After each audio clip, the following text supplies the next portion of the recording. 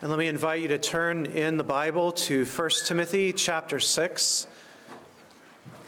1 Timothy chapter 6 is on page 1180 of our Pew Bible. If you want to follow along there, page 1180.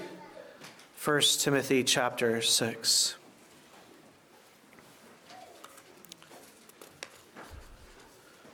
Our passage this morning brings before us one of the greatest and most controversial questions the church wrestles with today.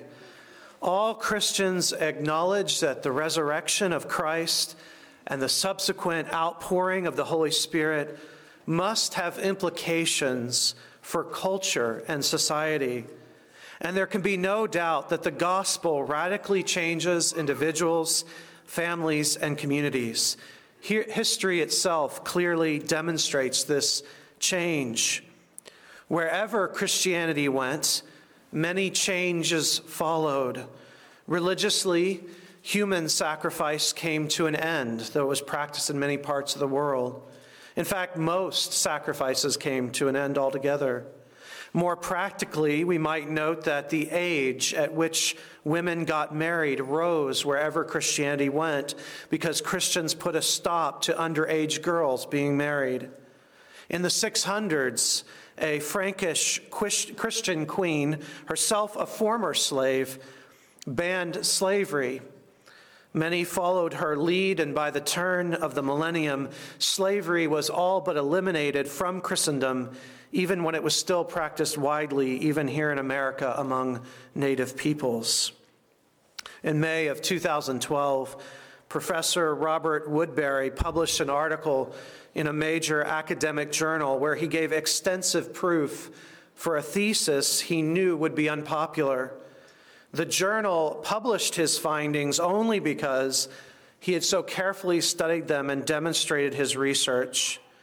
Woodbury's thesis was stated this way, quote, "This article demonstrates historically and statistically that conversionary Protestants, that is evangelical Protestant missionaries, heavily influenced the rise and spread of stable democracy around the world, and that they were a crucial catalyst initiating the development and spread of religious liberty, mass education, mass printing, newspapers, voluntary organizations, and colonial reforms. Thereby," he says, "creating the conditions that made stable democracy more likely." In 2016, historian and Baylor professor Rodney Stark published a book entitled "Bearing False Witness: Debunking Centuries of Anti-Catholic History." Stark, himself not a Roman Catholic, nevertheless showed how the Roman Catholic Church openly resisted the transatlantic slave trade, even issuing papal statements threatening excommunication on anyone who trafficked in slaves. The popes were moved to do this by missionaries who were serving indigenous peoples. Stark documents how both Spain and Portugal outlawed the publishing of these papal statements in the New World.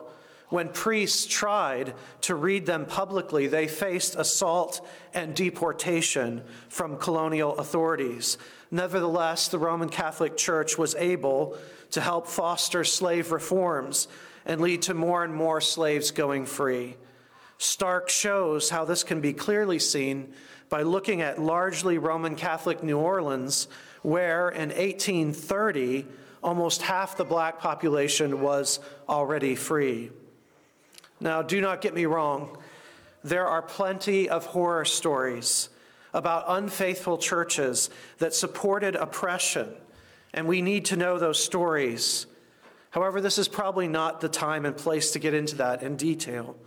My point here today is to simply say this: the gospel must change people, and in doing so, it will change families, and in doing that, it will change society. But how? What kind of change should we expect? Why didn't Paul call for the total abolition of all slavery? And how is the church supposed to respond to all this?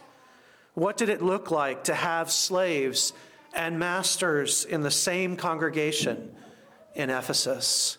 These are our questions. Please stand for the reading of God's word. 1 Timothy chapter 6, verses 1 and 2. Let all who are under a yoke as bondservants regard their own masters as worthy of all honor, so the name of God and the teaching may not be reviled. Those who have believing masters must not be disrespectful on the ground that they are brothers. Rather, they must serve all the better, since those who benefit by their good service are believers and beloved. This is God's inerrant word. Let's pray now and ask his blessing on it.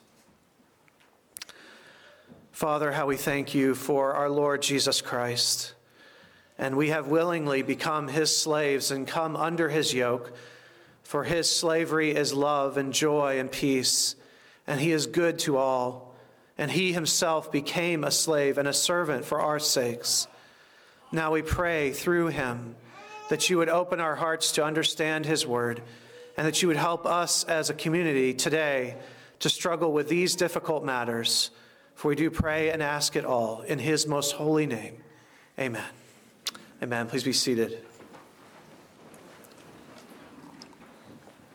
1 Timothy was written by the Apostle Paul to Timothy, his spiritual son.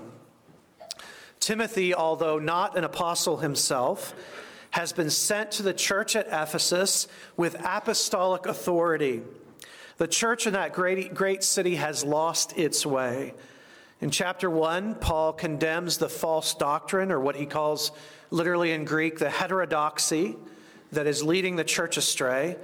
In chapter 2, he advises Timothy on worship. False doctrine always leads to impure and false worship, and that was the case in Ephesus. In chapter 3, you might remember, he gives the qualifications for deacons and elders. And he basically says there, above everything else, deacons and elders must be above reproach. With the issues of the church at least partially addressed, Paul then devotes chapter 4 to Timothy, his character and his calling. Paul believes that much depends on Timothy's personal holiness and faithful teaching. In fact, Paul is not shy in that section to say that, quote, by persisting in these, you will save yourself and others, end quote. Finally, in chapter 5, as Paul often does at the end of his letters, he names some different groups of people in the church who are struggling and gives specific advice for them. Especially in chapter 5, he speaks to the widows and to the elders of the church. Our verses this morning clearly belong in chapter 5, and most Bibles, our Pew Bible, actually lays the text out that way. Your Bible may do this, where these first two verses of chapter 6 really are the ending of chapter 5. As Paul completes his look at individual groups in the church, he turns now to servants and masters and all that goes on with that. These verses bring up, of course, a huge number of questions and issues, and I will honestly not answer all those questions in one sermon.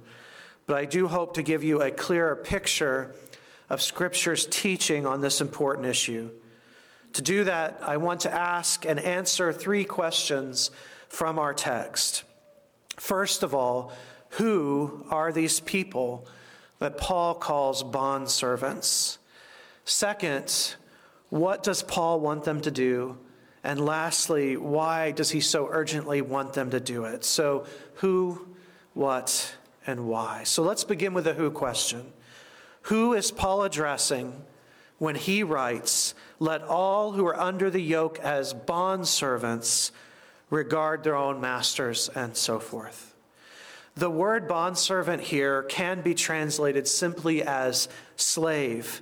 But the ESV, I think wisely, has chosen the word bondservant because it better captures the complex situation of ancient slavery.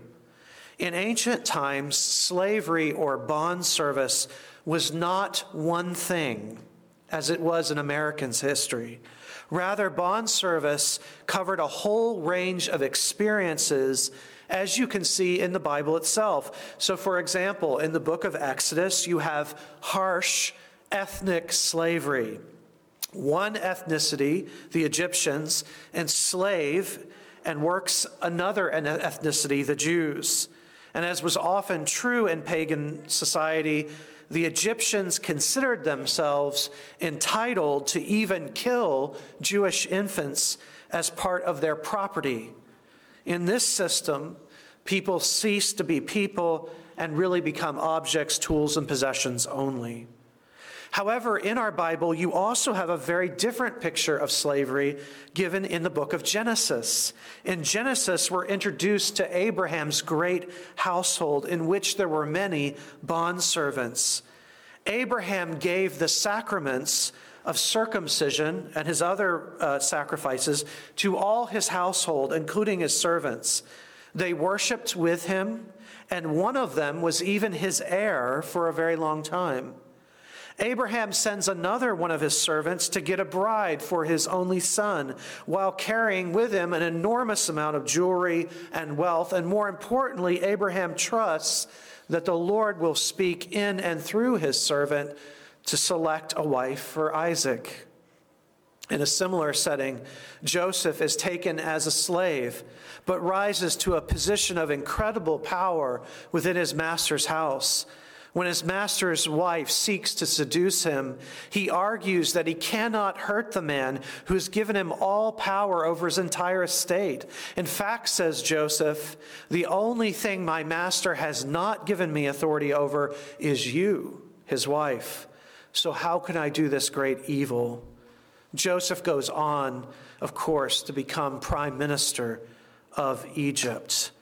These brief examples help us to appreciate how hard our question really is. Who are these bondservants in verse 1? The reality is that slavery in the ancient world was very different than transatlantic New World slavery that we're familiar with today. In the ancient world of the Bible, slaves often could have other slaves. They had private property, and they could even have a stipend. They could hold numerous positions in society and in a household. They often bought themselves out of slavery, with one historian I looked at this week noting that about 50% of slaves in the ancient world were free by the age of 30. At times, slavery was a way of dealing with crippling poverty or debt. And for the most part, in the ancient world, it was not ethnic or based on skin color. Now, that being said, there were horrible slave colonies for prisoners and captives of war. There are examples of both the Egypt type of slavery, where the slave has no rights and even the firstborn son can be killed, and also the Genesis type, where the slave is a cherished household member with wealth and rights of his or her own and is guaranteed liberty at a certain point. In short, slavery in Paul's day didn't so much represent one experience as it represented a whole class of people who were having very different experiences. Because Paul is writing slaves in the church, slaves who had the freedom then to attend church and to hear this letter read, it seems likely that he is not talking to those in brutal slavery in penal colonies. Rather, he's speaking to household servants who were tempted to mock and ignore their masters. So these were not slaves as we might think of them in America. On top of this, and very importantly here, always remember that Paul is building on the law of God in the Old Testament. The law of God in the Old Testament clearly condemns, with the death penalty, the trafficking of slaves. In fact, you might recall in chapter 1 of this letter, Paul names a bunch of horrific sins that are very much, he says, against the law of God. And in chapter 1, verse 10, he says, I'm including enslavers or human traffickers as those who are utterly condemned. The law of God in the Old Testament also made numerous provisions that guaranteed a servant's humanity. The Sabbath applied to them and gave them guaranteed rest, and every few years they had to be released. It was expected that they would worship with the family and receive the sacraments of the covenant if desired. Numerous other laws existed to protect bondservants from the worst of abuses. In every case, servants were fully humanized in the Torah, the Old Testament. They were real people with rights and religious duties. They existed to glorify God and enjoy Him forever, just like their masters. In fact, God repeatedly reminds Israel that they were once slaves themselves. All this provides critical background to these verses. These verses are not spoken into the air. They can't be cut out and pasted onto a billboard to shame Christians or flashed up on Twitter to accuse the Bible. These verses are part of a long conversation, and like all words, they need context. And all this comes back to our original first question: who is Paul speaking about? To help answer that, the ESV has wisely chosen the word bondservant instead of slave, because Paul is speaking to a whole class of people who occupy different roles and whose lives could be quite different from what we imagine today when we hear the word slave. This is not to say that being under the yoke of service was easy or pleasant, or that Paul approved of all slavery, but it does help us to see our text clearly to answer the question, who were these people? Today, it's not unusual to be asked about the Bible's approach to slavery. Most people, especially I find young people, simply look up the word slavery in the Bible and sort of take off from there, not knowing just how complex the situation really was. Many others lacked the historical imagination or historical training to grasp how different life was then and how all this would have impacted Paul's advice in this section. And behind it all, the usual hubris.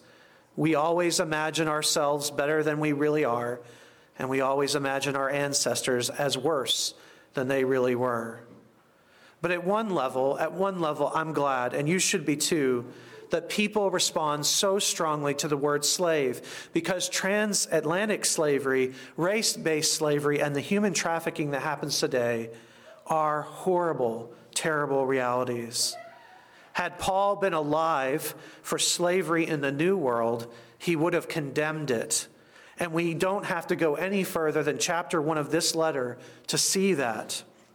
For all our differences, and there are many, maybe even we Presbyterians can agree that Pope Paul was with the Apostle Paul when he wrote during the 1500s that the emerging slave trade was, quote, a scheme of the devil designed to stop the spread of the gospel.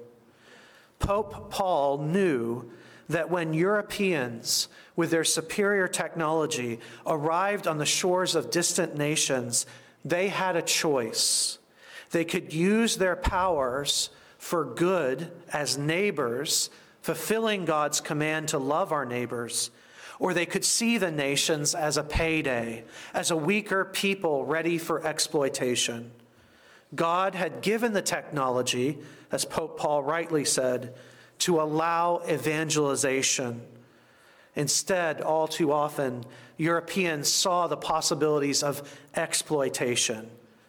And yet, even then, praise God, there were some faithful voices in the mix. But that is not the situation Paul is writing into in our text. I hope this gives you a clearer picture of who Paul has in mind. And that brings us to our second question, and I think the hardest question of this text.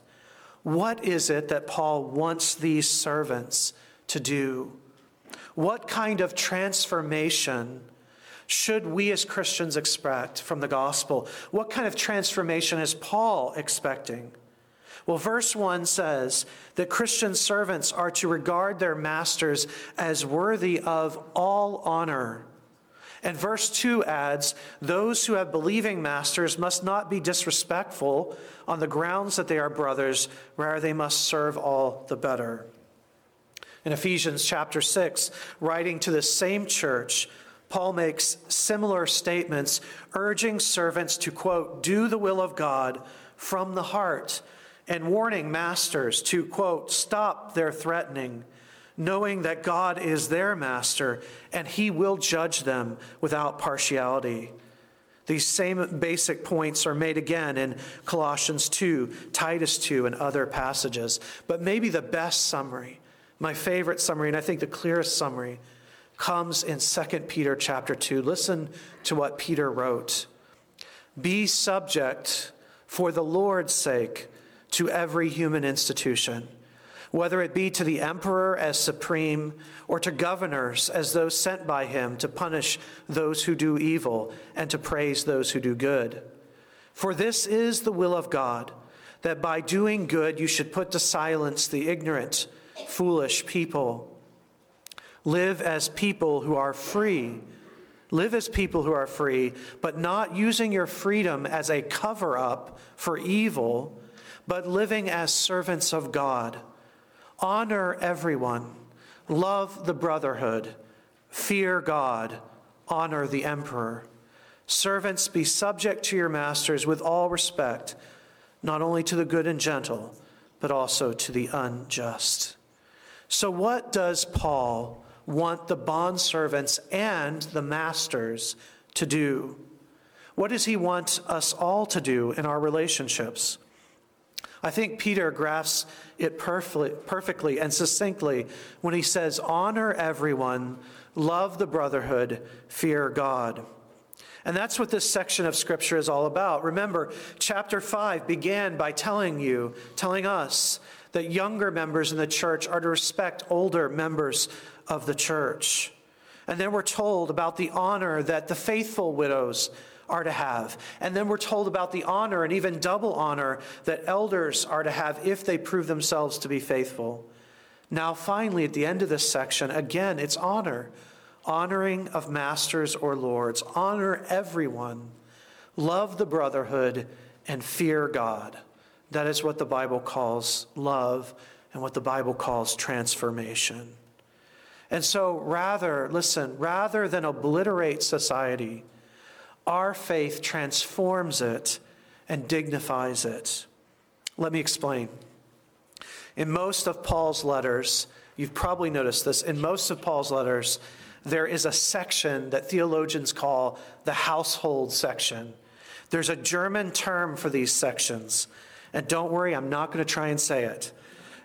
But there are, and theologians have seen them forever, all of these like household sections in Paul's letters.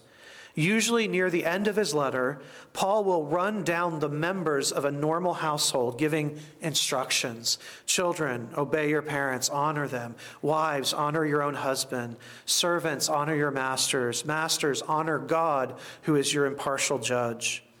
Now, why does he do that so often? Why does Peter, a very different author, feel the need to do the exact same thing? For that matter, why did Jesus do it? Here's why. As the gospel took hold, as the Spirit was poured out, it became clear, as Paul says in Galatians 3, that in Christ there is no Jew or Gentile, male or female, slave or free, all are one in Christ.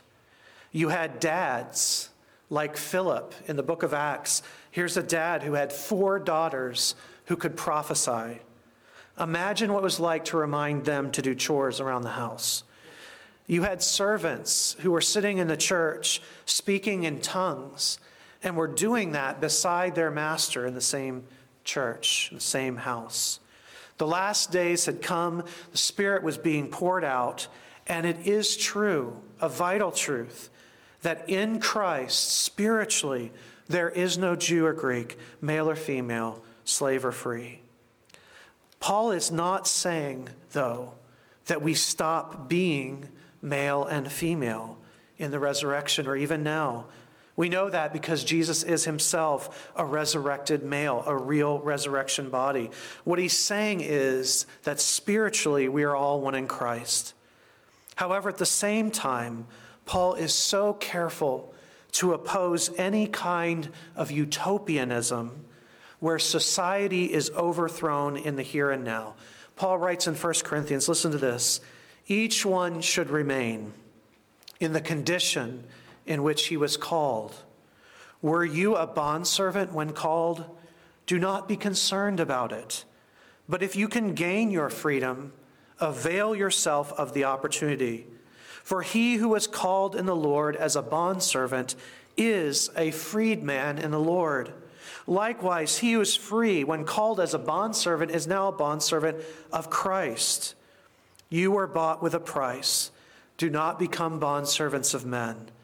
So, brothers, in whatever condition each was called, let him remain with God.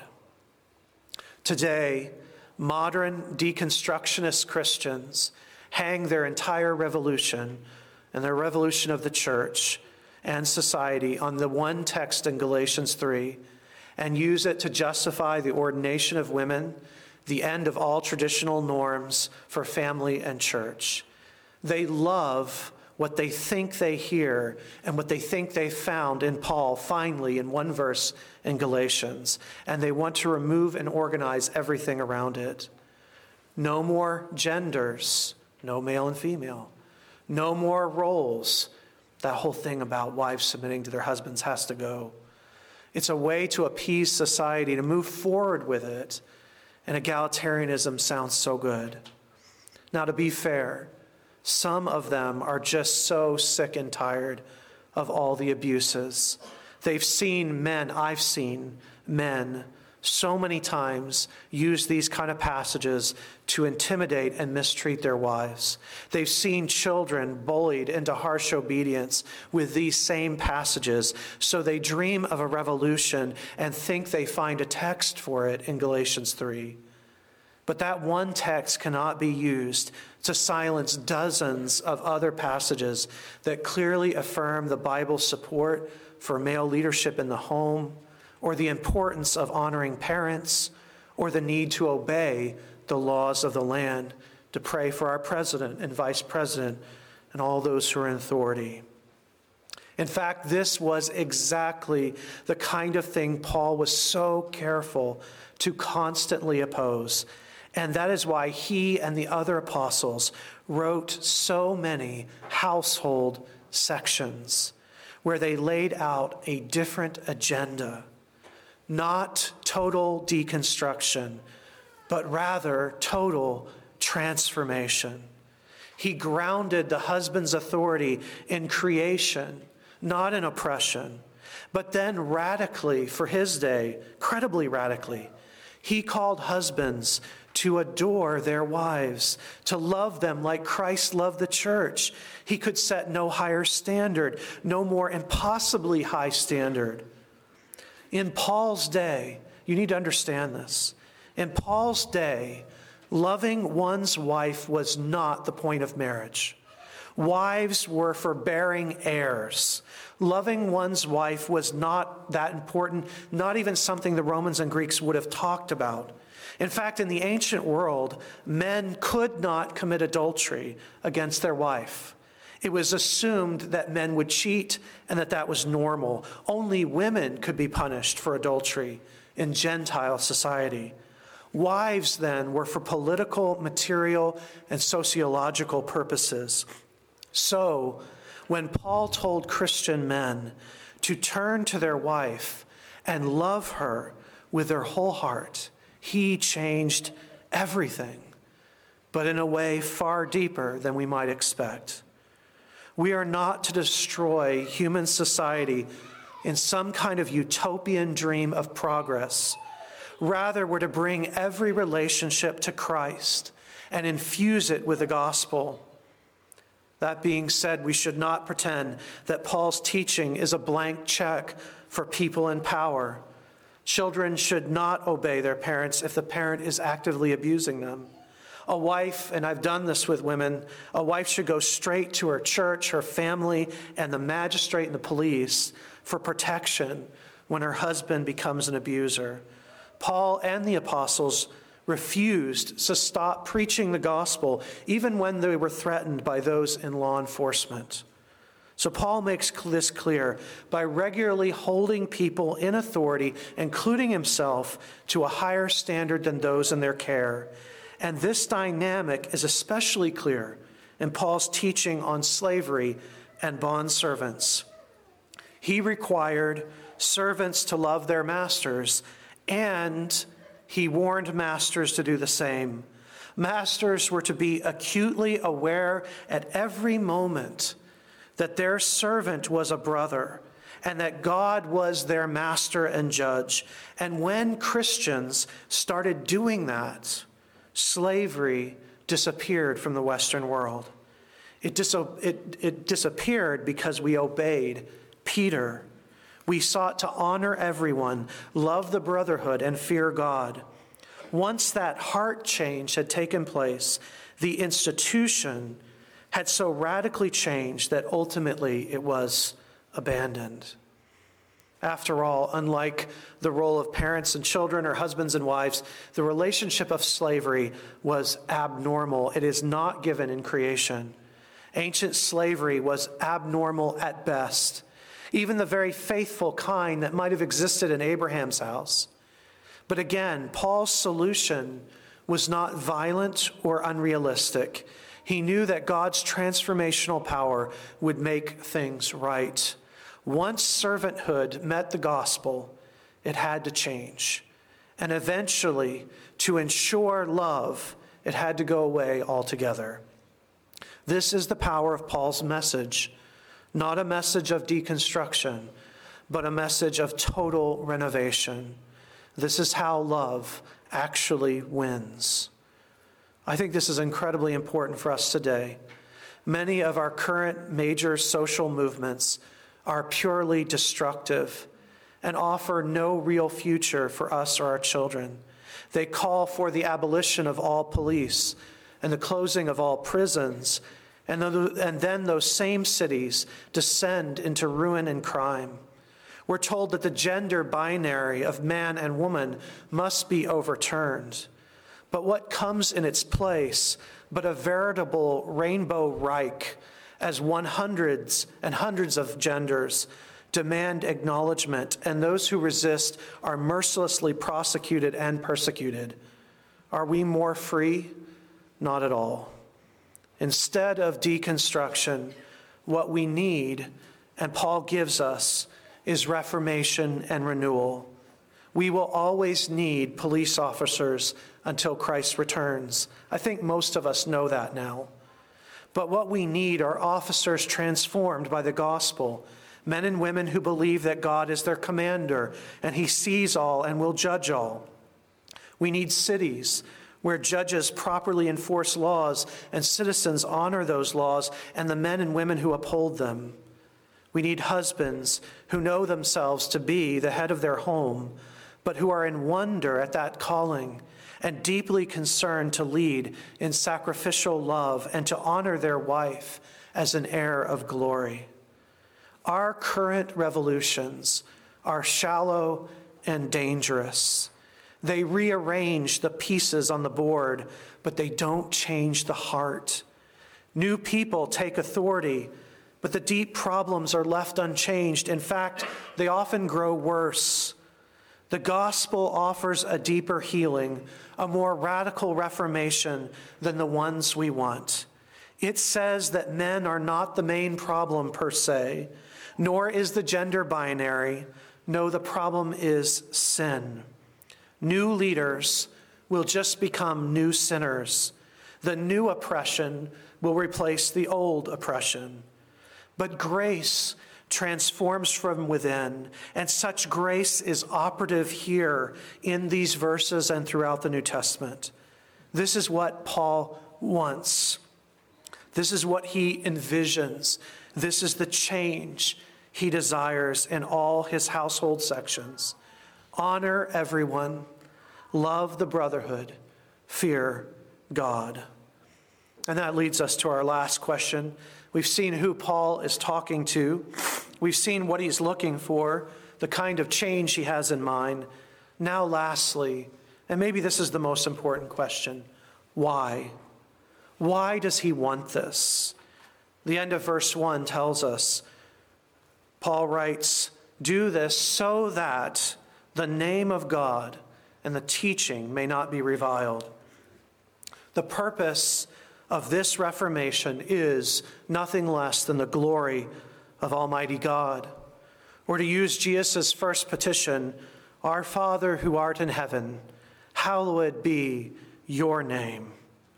The restoration and renewal of the household and of society does not exist for man. It is not, in the strictest sense, a humanist movement or even a fully humanitarian effort. Now, don't get me wrong, these adjectives are helpful. As Christians in the West, we do stand almost alone now in upholding the dignity of human life from conception to natural death, and that is humanitarian. However, Paul's instructions in these verses, and others like them, aim at something far greater. They point us to our true purpose and restore us to our whole selves and our society to its ultimate meaning, to glorify God and enjoy Him forever. Or as Paul says in a similar passage in Titus, we must do this so that in everything we might adorn the doctrine of God our Savior. This was the motivation of the world's greatest revolutions. Slavery ended not so much because people loved people. Yes, that happened. But primarily it ended because it was impossible for people to fully love God while practicing some form of slavery, no matter how regulated. And then when slavery came back, and not ancient slavery this time with its nuance, but the ugly and horrible slavery of the New World, the same argument won again. Martin Luther King did not say, "The Bible is archaic, let's burn it." No, he held the Bible up, especially to Southern people, and said, "You aren't living out your own faith. You've betrayed your ultimate calling." And he won. He won because he evoked the God of the Bible and demanded that he be glorified not just by lips in church, but in lives, in bus stations, at lunch counters, and everywhere else. But please do not get me wrong this morning. I'm not saying Christians are better than everyone else. We are sinners. Many Christians resisted these very same movements. In Ephesus, Paul is writing because there are bad things going on. In the letter to the Ephesians, he warns the masters of impending judgment. He does that for a reason. Let's not be naive. Christians didn't eradicate slavery twice because we are just naturally better than everyone else.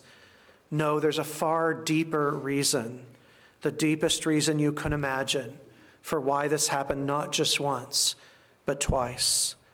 It's because at the very heart of everything we love as Christians, everything we hold dear, there is a slave named Jesus Christ, who being rich beyond all splendor, all for love's sake, becamest poor, who on the night he was betrayed, stripped himself and washed the disciples' feet, a service so degrading that the Jews outlawed it to protect servants from degradation. When that lies at the center of your heart, you seek a deeper revolution. Not just a reshuffling of the deck, a rearrangement of power, but a transformation as deep as it is wide. And so we rejoice in our King. We have a servant king, and he's not like any other master. And we are not like any other servants, for we offer ourselves willingly in the day of his power. He draws us with cords of love. And soon, if you know him, really know him, you will come to see, you must come to see, that the greatest injustice of our time is not what you think it was. The thing that should cause us to weep is not so much racism or modern slavery or war. Those are indeed terrible things. But no, the greatest injustice of our age is that my sweet, dear Jesus is not loved and worshiped, that he doesn't have the love he deserves, not from me, not from you, and not from our world. And this is the injustice that should animate our lives and drive us to distraction. And the moment that this injustice is healed, all the injustices of this world will fall away. This is the answer to our why question. We must live now as the heirs to this amazing future and with a deep hunger for the glory of Christ on earth. This glorious transformation, this renewal of Eden, is our answer to the endless violent deconstruction of our time. Amen. Let us pray. Father, how we thank you for our dear Lord Jesus Christ, how he transforms every relationship, heals every wound. He places his yoke upon us, and yet his yoke is not bondage. It's freedom, it's life, it's peace, it's joy. And how we long to see the whole world come to find rest in him and be delivered from the slavery of sin. We pray now, Father, that you would help us to long for that day and work for that day with all our heart, to care for those who in this life are being abused and enslaved, and to tell all people, both master and servant, of a servant Lord, a King of Kings, who is beautiful beyond description, holy and righteous, and full of power to save. Turn our hearts to him, we pray. In Jesus' name, amen.